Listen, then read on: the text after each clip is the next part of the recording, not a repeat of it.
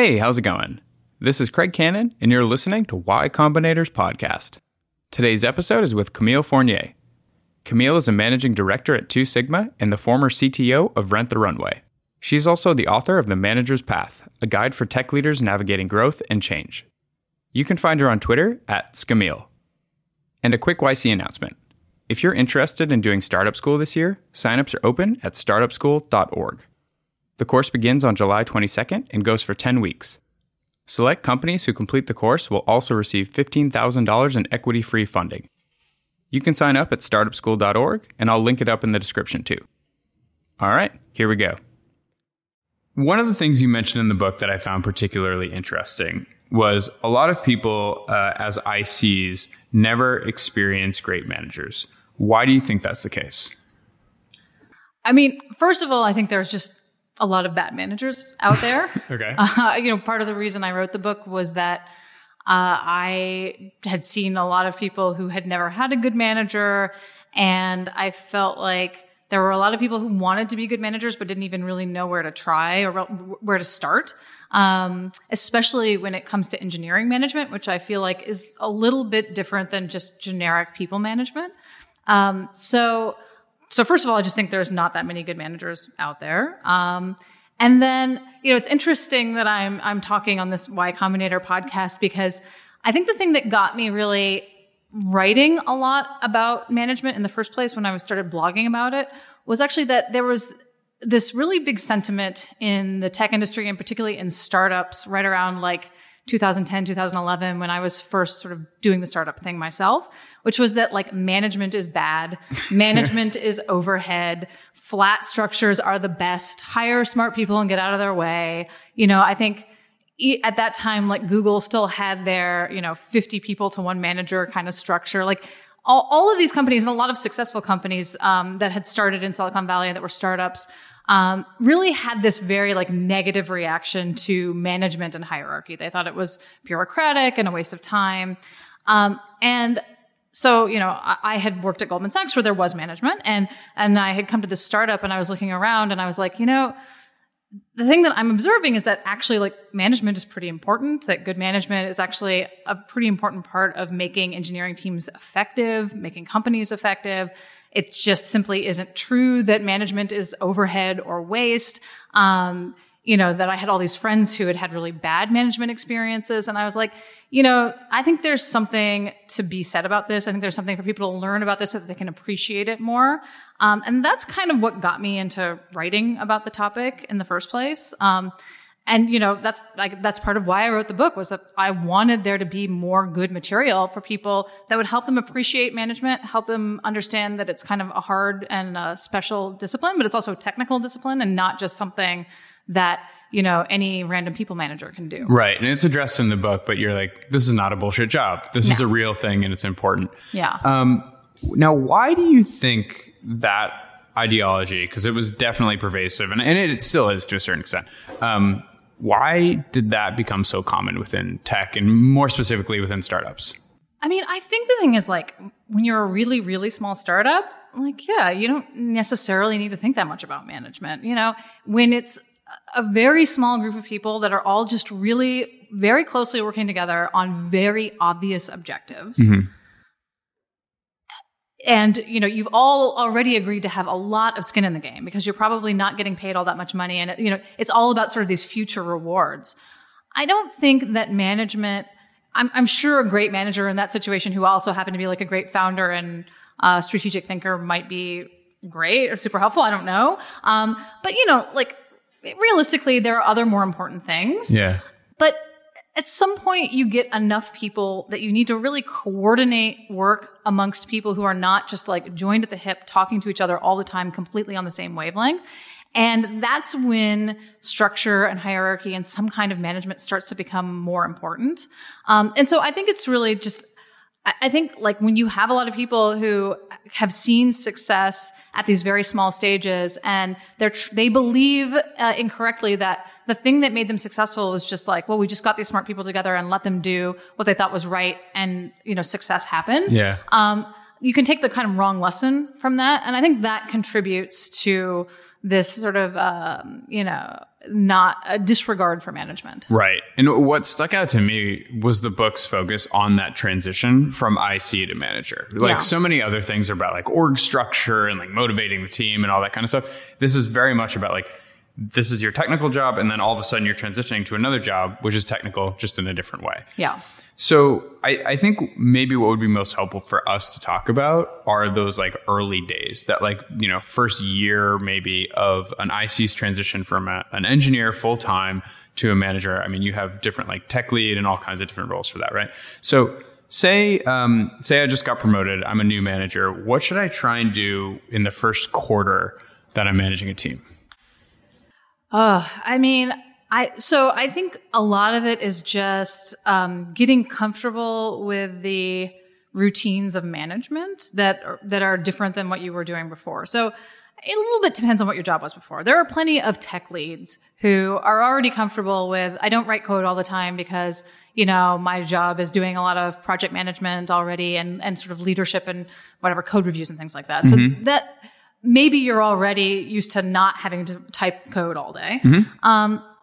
But you probably still aren't comfortable with things like having one-on-ones, for example. One-on-ones are super awkward the first time you do them, the first many, many times you do them. Like, if you've never like been the person who is like the manager in a one-on-one situation, it just is weird. Mm-hmm. Like, I remember it being really weird when I first started doing it. So now, okay, I understand that. So one-on-one in the sense of transitioning from peer to tech lead in the most part, or? From transitioning into a position where, like you're kind of the manager. Like, people expect you not only to be there to give them technical advice maybe and guidance, but actually to like, I'm having interpersonal issues with someone, help me out with this, or tell me where my career should go, or explain my benefits to me even, all of these different like little things that maybe you've occasionally talked about, but it's always been a little bit more of like a friend talk. Yeah. And now you actually have power to do something about them, potentially to influence them. You have the responsibility to do something about them. And that is very awkward.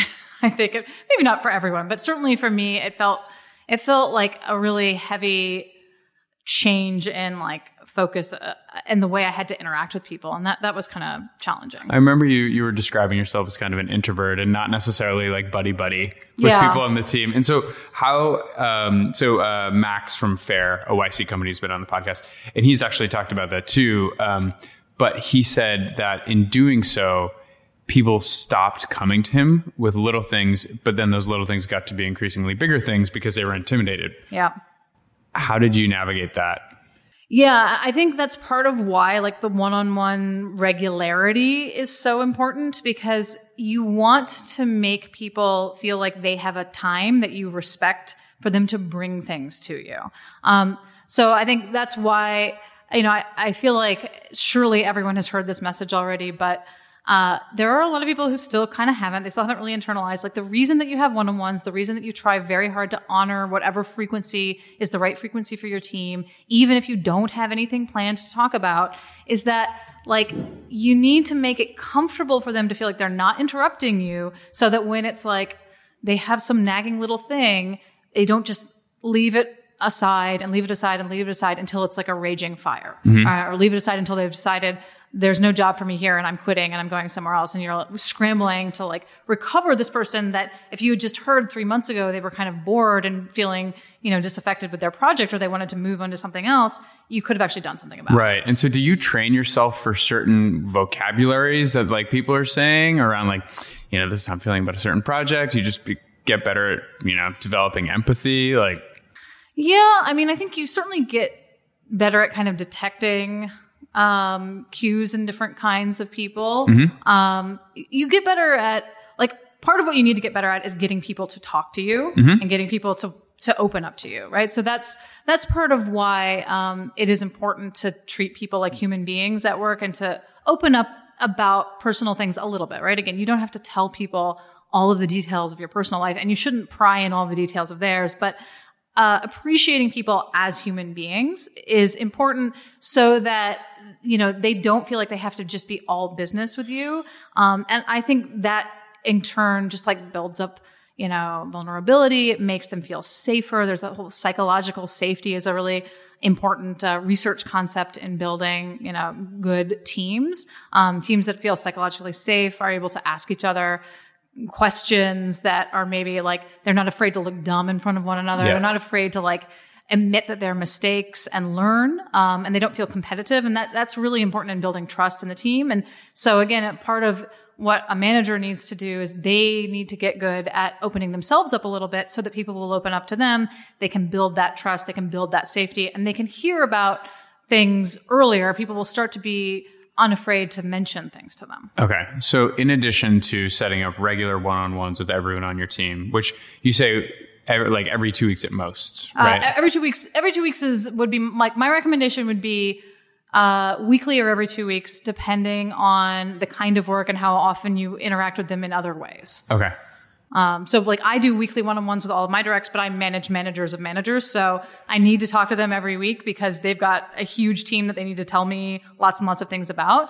But if you are managing a team of 5 who's working on a project that you're also doing a little bit of work on, you may only need to do a one-on-one every other week because a lot of the project work and conversation is going to come out in other ways. Okay. And so what else do you think is part of like an effective recipe for the first 90 days?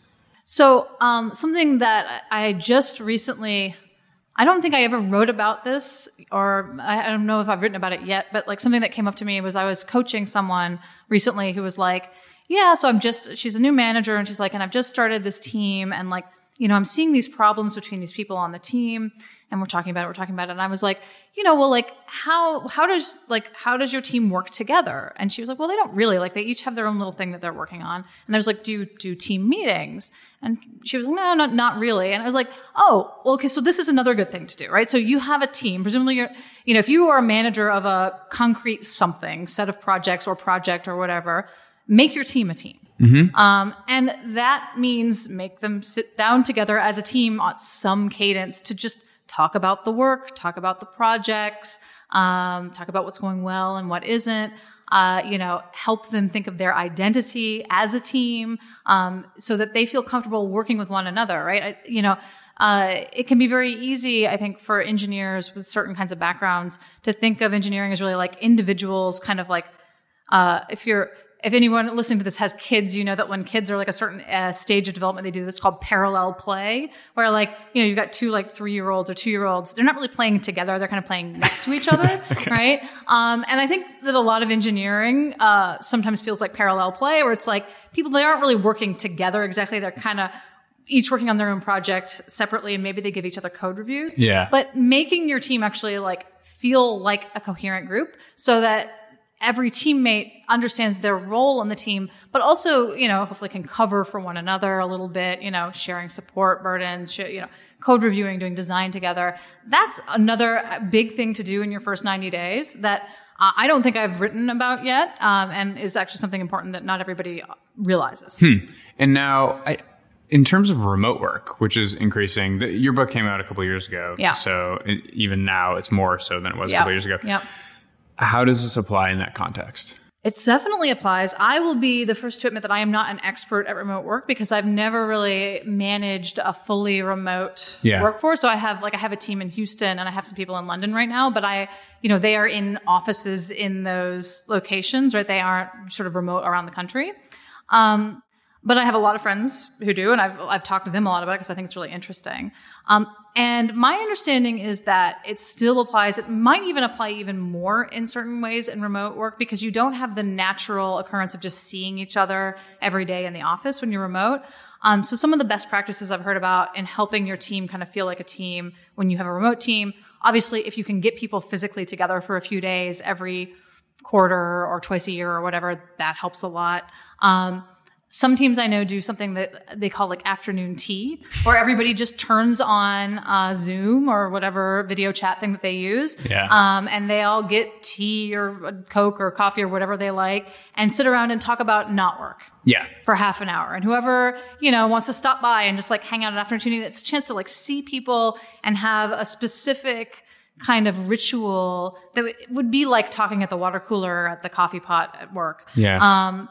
So those are pretty important ways of just like kind of building that camaraderie and team team culture, even when you have a remote team. Okay. Yeah. That time zone syncing is so huge. Like, I know a few companies that are basically like, you can be remote, but you have to be within like these 4 time zones basically. Yeah. Because otherwise we have no overlap and it's really hard. Yeah. Because you don't want to force someone to stay up till 2 a.m. No, totally. All right. So now, like, if we expand to the first year of becoming a manager, what are the big, super common mistakes that a rookie manager often makes but can avoid?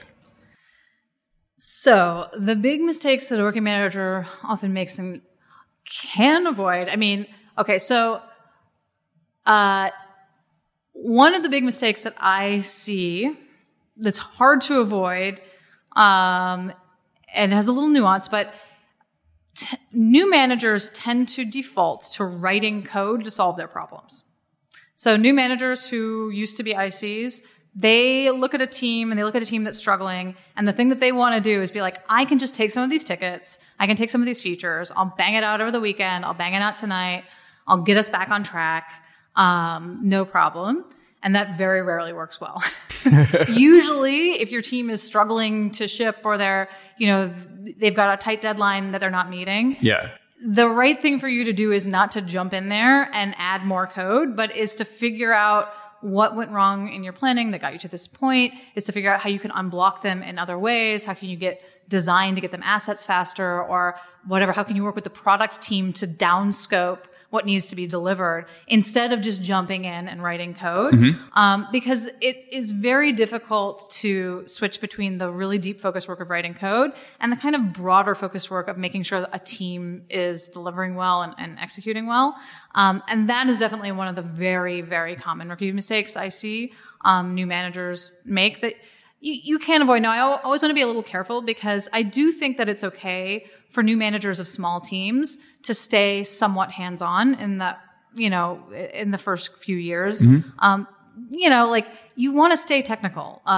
There's different technical skills needed at different levels of management. But, if you're managing 5 or 6 people, especially if they're fairly mature people that you don't really need to like handhold through a lot of stuff, staying in the code a little bit just so that you kind of know what's going on can be helpful. So I always want to be a little careful with that advice because I don't want people to think that I'm saying never, ever, ever write code. But at the same time, if you're like in a problem situation and your default is I'm going to code my way out of it, that is probably a big mistake. Right.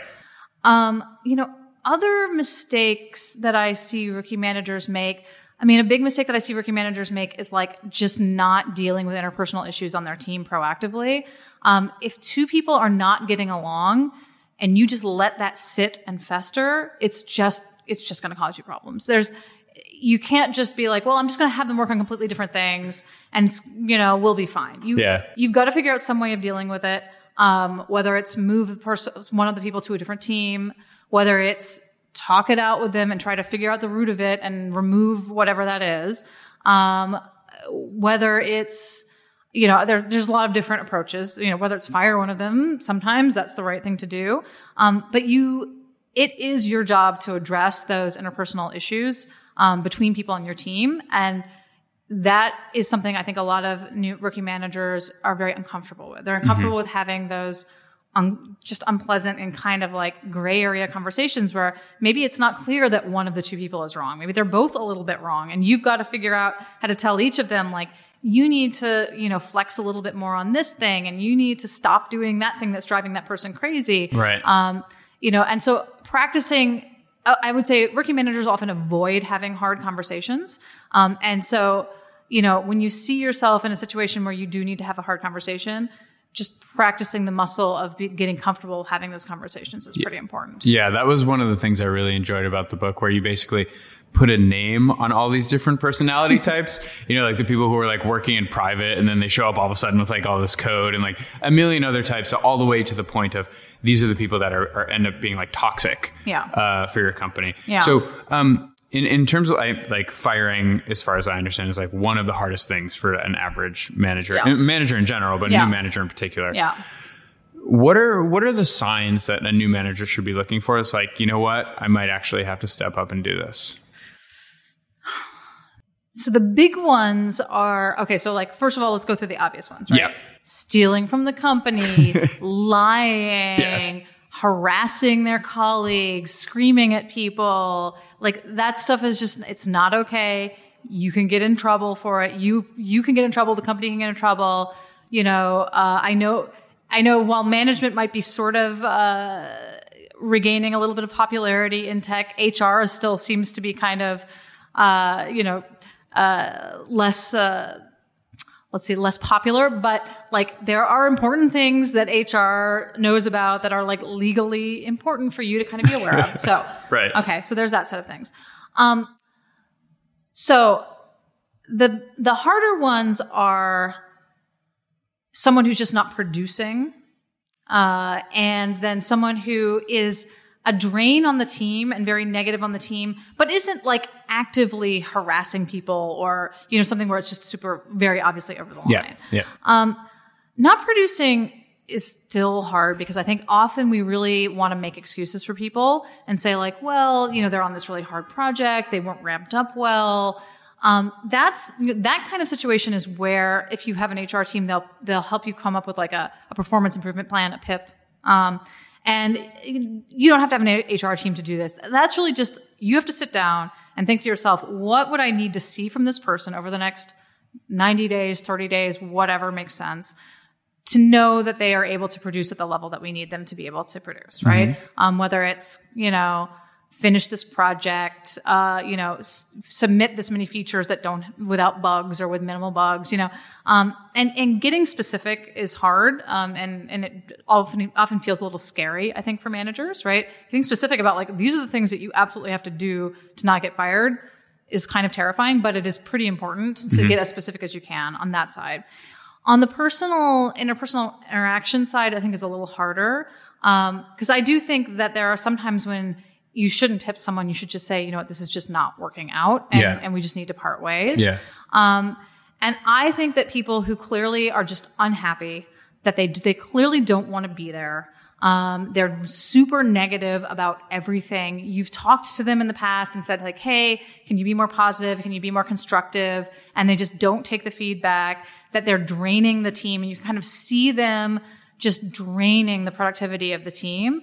Those are the people that a PIP just does not always make sense, right? When your PIP is like change your personality, like the product, I think that's kind of a hard thing to ask of someone. Of course. I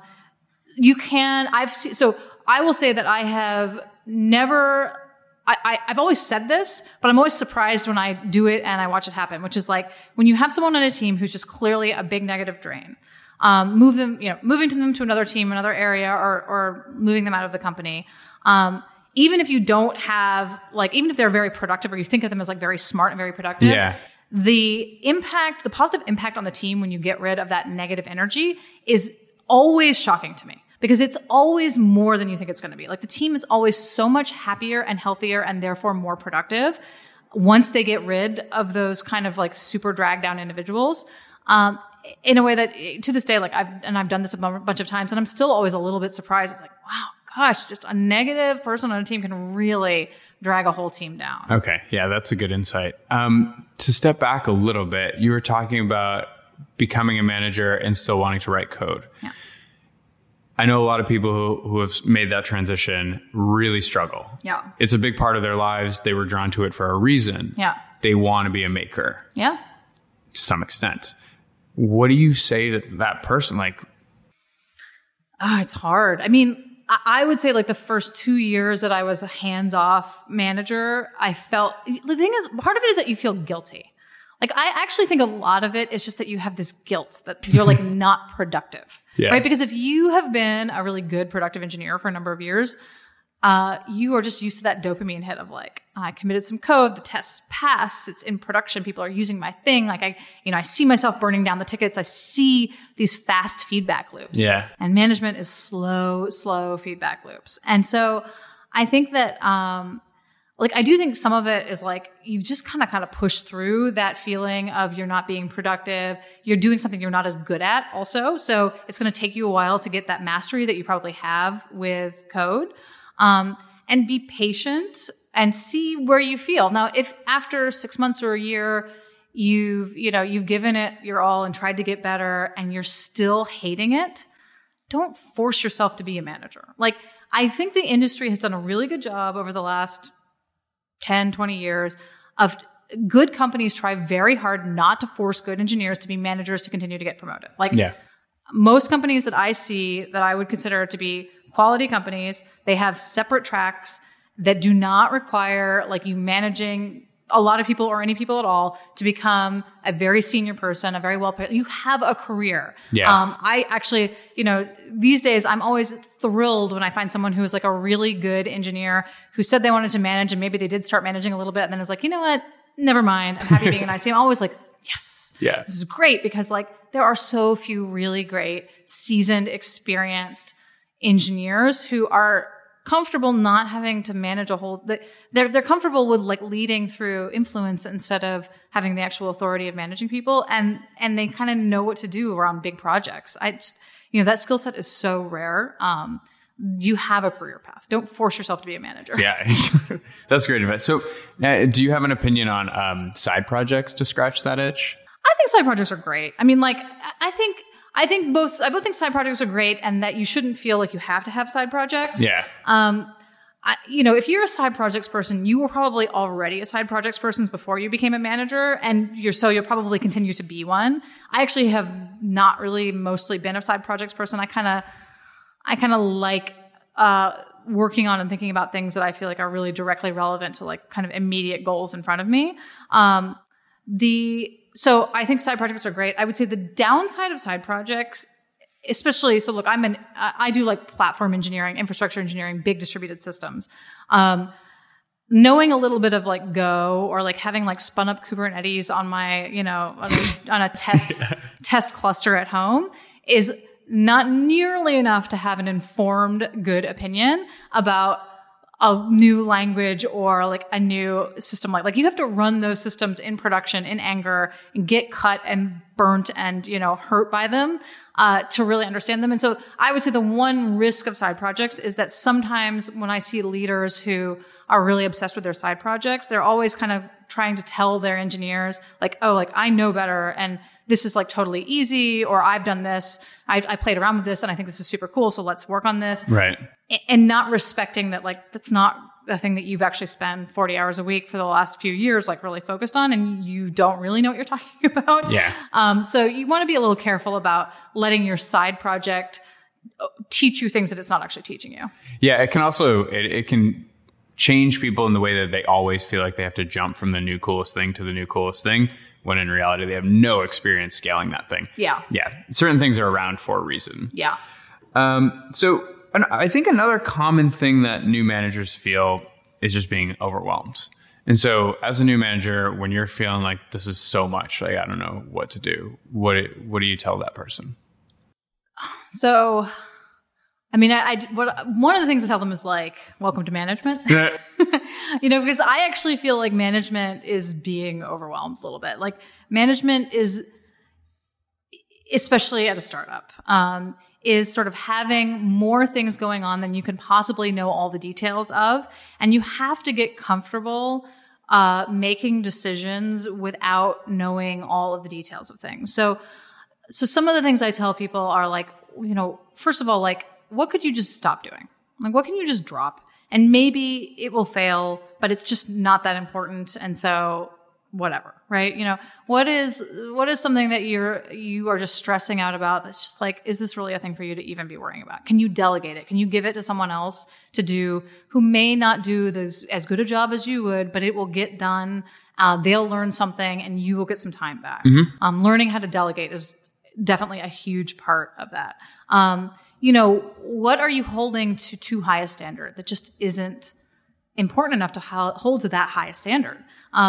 Everybody's going to have different answers about that, right? But, I think, I'm trying to think of some good examples. Like, certainly, like, most, I think, startup engineering managers will say, like, recruiting is super, super important, and you don't want to drop that.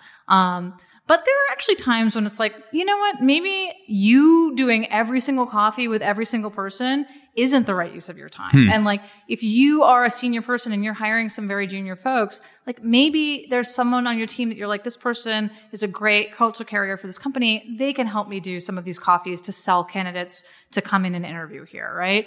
I don't have to be on every hiring loop for every junior engineer, right? So like, there's no one thing that you absolutely can't ever drop, right? Occasionally you're going to drop things. Yeah. And I think getting comfortable with that is pretty important. Okay. And then, don't be afraid to ask for help also, if you can. But you don't always get help, but like, you don't have to know how to do everything, especially if you're a new manager. If your manager has any experience at all, they're going to know that you don't know how to do everything, right, that you need help. Speaking for myself as a manager of managers, it's much harder to manage someone who never asks you for help and doesn't think that they should, lean on you occasionally, than someone who knows when to come to you and ask for help. Because it's the same as, look, if you're a new grad, individual contributor, right? If you never ask any questions and you just let yourself like drown in a project, your tech lead or your manager is going to get kind of frustrated. It's better to say like, I've been working on this for half a day or a day. I cannot figure it out. I need to ask some questions. Like, that doesn't change when you become a manager. Right. And now, are you a proponent of new managers getting coaches? I think coaching is great. I think having peer mentoring, coaching, asking your friends for advice. Like, I basically think management is super hard, and it's hard. I would not have gotten to where I was if I hadn't had coaches and friends that I asked for advice. Like, I use every outlet I can possibly have to like think of good ideas for how to do things. So I'm definitely a fan of that. Okay, cool. So now I have some like team management questions. Sure. I think there's a lot of interesting stuff happening where like acqui-hires, people running small startups get brought into teams, larger companies. Maybe someone joins a big company and then tries to bring all their friends over. Yeah. Sometimes the teams don't always mix perfectly. Yeah. How do you get a team to gel, like vibe together and be productive as a team rather than like two silos? Yeah. So I think personally that like generally speaking, the clearer you can be about the values of the company or your division of a company and reinforce those values in people, the better you'll be able to get people ultimately to gel. Okay. I think when I see teams that really don't gel at all, usually it's just like a values mismatch. And that could mean like one team is very much they're over communicators. They like to eat lunch together all the time. They're constantly like talking and collaborating and brainstorming, and they're very much sort of that kind of team. If you bring in another team that's very much like, no, like we're all researchers, we work on our things separately, we occasionally like consult one another, and then but our job is like working independently on things and then bringing them when they're more close to fruition, which is not necessarily the wrong way for a certain kind of role to work. If you try to bring those two cultures together, you're going to start to see a lot of culture clashes. Mm-hmm. And so I think that as a manager, you want to reinforce a sort of shared cultural values as much as possible on teams. And that can also mean really just taking a hard line on like, look, this isn't our culture, and we need you to behave in a different way, right? Like, yeah, you're used to like really going off and being very independent and working on your own thing and then bringing it out when it's in fruition. But this is a team where we just collaborate a lot more. We work a lot more closely together. We talk a lot more. We need you to try to like work with the way we work, or perhaps this is not like a good fit for us. So wait, like, let's make that concrete, right? Yeah. So say like, even with like this PIP thing in mind, right? You're like, we talk a lot more. Yeah. What does that mean? So let me give you a better example, because people always get very touchy about this, because they're like, people have different I'm an introvert, I'm an extrovert. Right. If you have a team where you expect people to come to stand-ups, to come to planning meetings, that you have an expectation that that, if you want to do a new project, you're going to sit down, you're going to create a design document, but then sit down with people and get that design document, get feedback on it. You're going to do pair programming, let's say. And you have someone who comes in and is like, I'm not doing stand-ups. Stand-ups are bullshit. All this process is nonsense. I'm not going to do any of that stuff, right? I'm not bringing you a design document. I'm bringing you a fully implemented system. That's just not going to fly, right? And I think it's, these are, these sound like processes, but there is a bit of a cultural element to those processes, right? Maybe a more concrete one is like operational excellence is a big cultural thing for the team that I run now. I think it's very important because we run big platform infrastructure. You want really good operational practices. People who just never, ever, ever want to think about supporting their own software are not going to be good fits for my team because it's just simply not okay for you to write software and throw it over the wall to some magical operations team that doesn't exist and pretend like that's going to be fine. It's like, no, actually, other people use your software. If it breaks, you need to be able to fix it. You need to be thinking about how people are going to use your software and how it's going to live for a long time. Yeah. And if you want to write software that is sort of more like experimental or not really used by large groups of people, you shouldn't be working on a platform infrastructure team because that's not going to, you're just not going to gel, right? Yeah, well, that's, I mean, in my mind, that's just one of those things when you're hiring someone, you're like, hey, listen, this is how we roll. If that's not cool with you, we're fine here. Yeah, and I think you're right, but at the same time, I actually think that people don't rarely take the time to do that in hiring. No. Right? I think there are companies that I've heard that Amazon is has a process where they go through the core values of Amazon and they're trying to make sure whoever they're interviewing is matching those core values. But even the core values of Amazon aren't necessarily the core values of AWS based in New York. It's true. Yeah. Well, and the thing is that a lot of engineering companies do have interview processes that don't really lend themselves to that. So if you have these interviewing processes where it's just we have a standardized process for every engineer that joins this company, and then we put you on whatever team, you have no way of knowing. A company may need people who both hack at the edges and think really carefully about reliability. And you may have an interviewing process that interviews those two people exactly the same way. Yeah. And does not give you any indication of what kind of person you're getting out of this process. You get some people who are hackers and some people who are reliability wonks, and you just randomly place them. And so it's actually very, very hard to, a lot of hiring processes just are not set up well to screen for that. Right. And so that's the thing, are you a proponent of trial periods? I think trial periods, I think trial periods are a very nice idea. I think in the current competitiveness for staffing, you would be very lucky to get away with trying to do that. Yeah. I also think that if your company is big enough, you should be trying, if you hire someone and you think they're great, but they don't work out in the job you put them in, as long as you think they're a general cultural fit for the company, you should try to find a place for them. Okay. And that's something that I've actually had to work on and been working on a lot, where it's I really want to figure out what people's strengths are and play to those strengths and not try to be so arrogant as to say, if you don't meet all the strengths that I think the ideal engineer has, you're out. Yeah. Because, I've just learned too often that there are those people who have unique personal strengths that maybe make them kind of one-offs in my team, but that one-off thing that they do is so useful for my whole organization. Right. That even though we hired them as,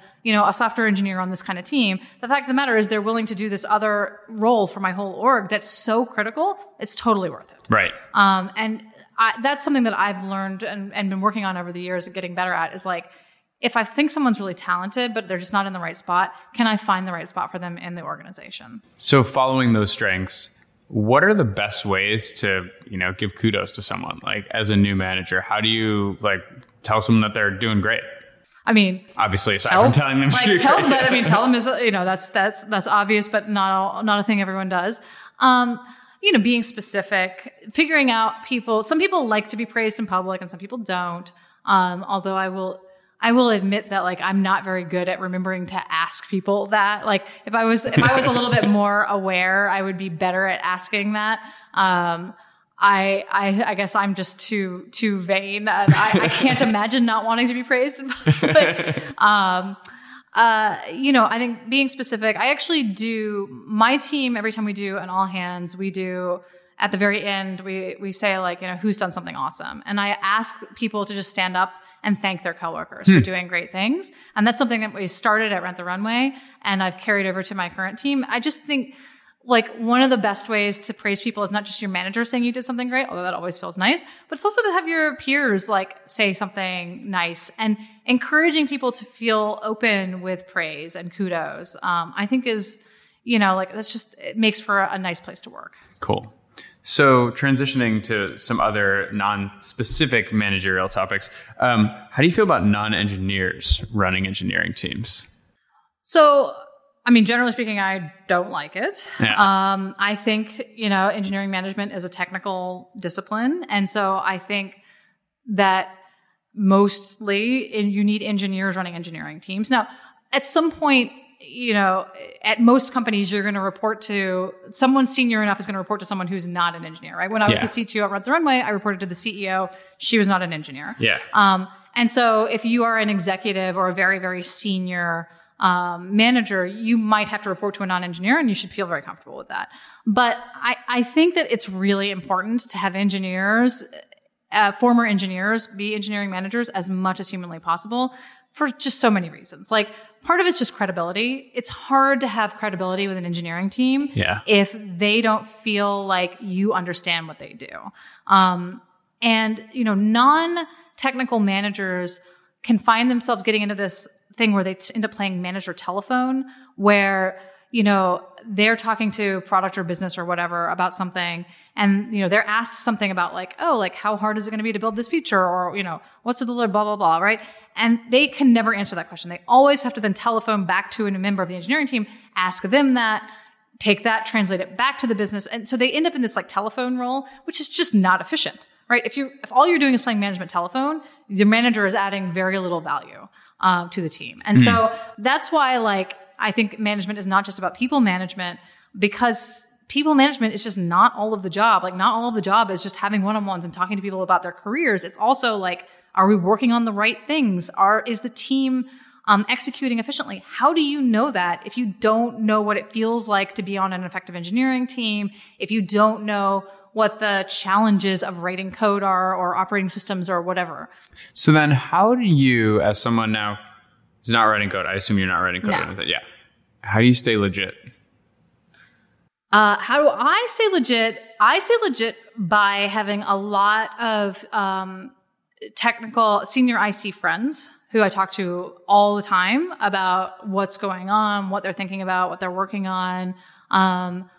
Just thinking about systems and how they're evolving is part of it. I stay legit because I get a lot of design presentations given to me. I was always sort of an architect as well as an engineer. Mm-hmm. Whether or not you believe architecture is a thing, like I've done a lot of software and systems architecture.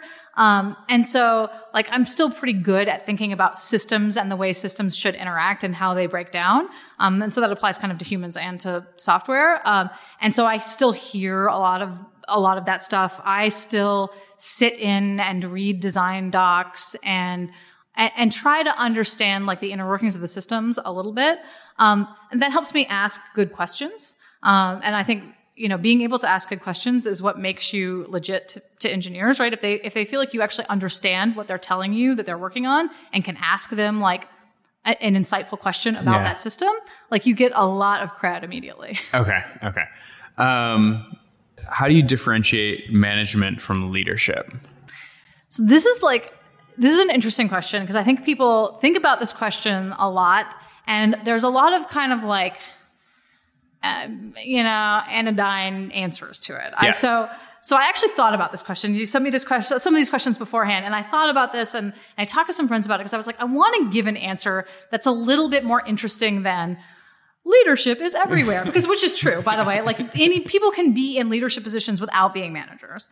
And so one thing I was thinking about yesterday, and this is a little bit of a half-assed thought, but you'll have to indulge me on this. So one thing I was thinking about yesterday is that there's kind of like 3 elements that you can sort of think about people having, right? So one of them is their execution skills area. One of them is their strategic thinking, vision area. And one of them is kind of like the interpersonal charisma, whatever. Mm-hmm. So if you think about these 3 skill areas, I would say that leadership can be seen in any of them, but most people who are leaders have at least two of them that they're pretty strong at. Okay. So if you think of like a visionary founder who's maybe not a good manager and doesn't even necessarily have like deep like tech execution skills or anything like that, but they're like super visionary, and also they're just like very charismatic, really good at selling their vision, really good at getting them people to follow them. Right? So they've got kind of the interpersonal and the strategy side, right? Clearly a leader. I think that a lot of managers fall into they're very good at execution. They have good skills, on management and possibly also on engineering. And they're good interpersonally, right? They can get people to talk to them. They understand how to like work with a team. A strong individual contributor leader might have really good skills and really good strategic sense, right? Mm-hmm. But maybe they're not as good interpersonally, and that's okay because their strategy kind of speaks for it themselves. So, what is leadership? Like leadership is whatever that quality is that gets people to want to follow you, right? And, sometimes people follow people because they trust that they know what they're doing and that they have their best interest at heart. And sometimes people follow people because they just think that their vision is amazing and like it's so clear that if they do what that person says, even if maybe they don't like them that much interpersonally, that they're like something amazing is going to happen, and they just have the kudos and the cred to do that. But so I think, leadership can come everywhere. What I will say is that I don't think there are very many successful managers who don't have any leadership skills. Okay. Like I think management is leadership. That doesn't mean all leadership is management. Yeah. But I do think it is very hard to be a good manager without people wanting to work for you. And so how do you build that? Like another common one is just like, you're just super legit. Like you made something that a ton of people used and you had a crazy insight there. Yep. If you sense, and I think this is already a great step, but if you sense like, know what, like maybe I don't always have that leader vibe, what would you say to that person? How do they build it up?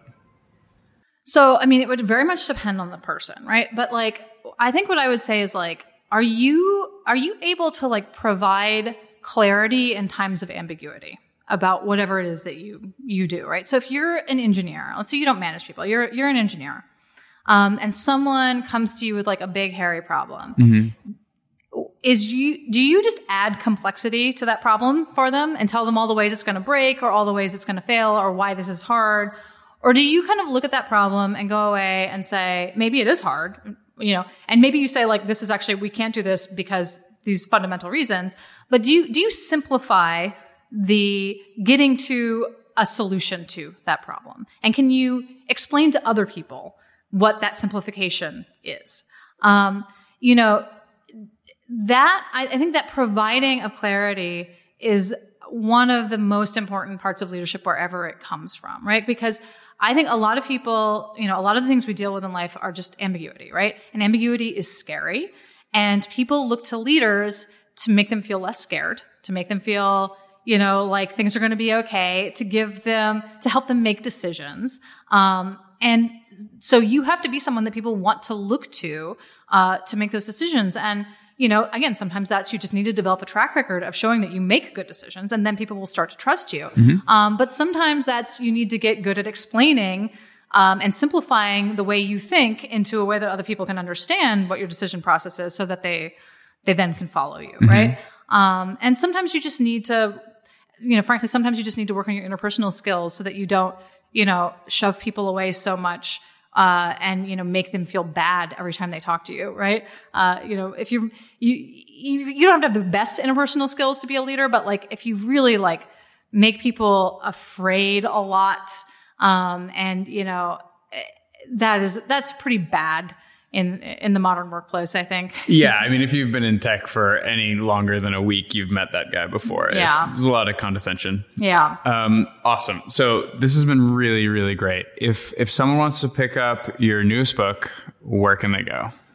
So it's going to be an O'Reilly publication. So it will be on Safari. It will also be on Amazon, Kindle. I don't exactly know what the date is yet. Okay. So that'll be sometime fall, early winter-ish timeframe is my guess. But yeah, it will be the world's favorite bookstore, Amazon.com, certainly. And that is also where you can find my current book. So. All right. Awesome. Thanks so much, Camille. Yeah, thank you. All right. Thanks for listening. So as always, you can find the transcript and the video at blog.ycombinator.com. And if you have a second, it would be awesome to give us a rating and review wherever you find your podcast. See you next time.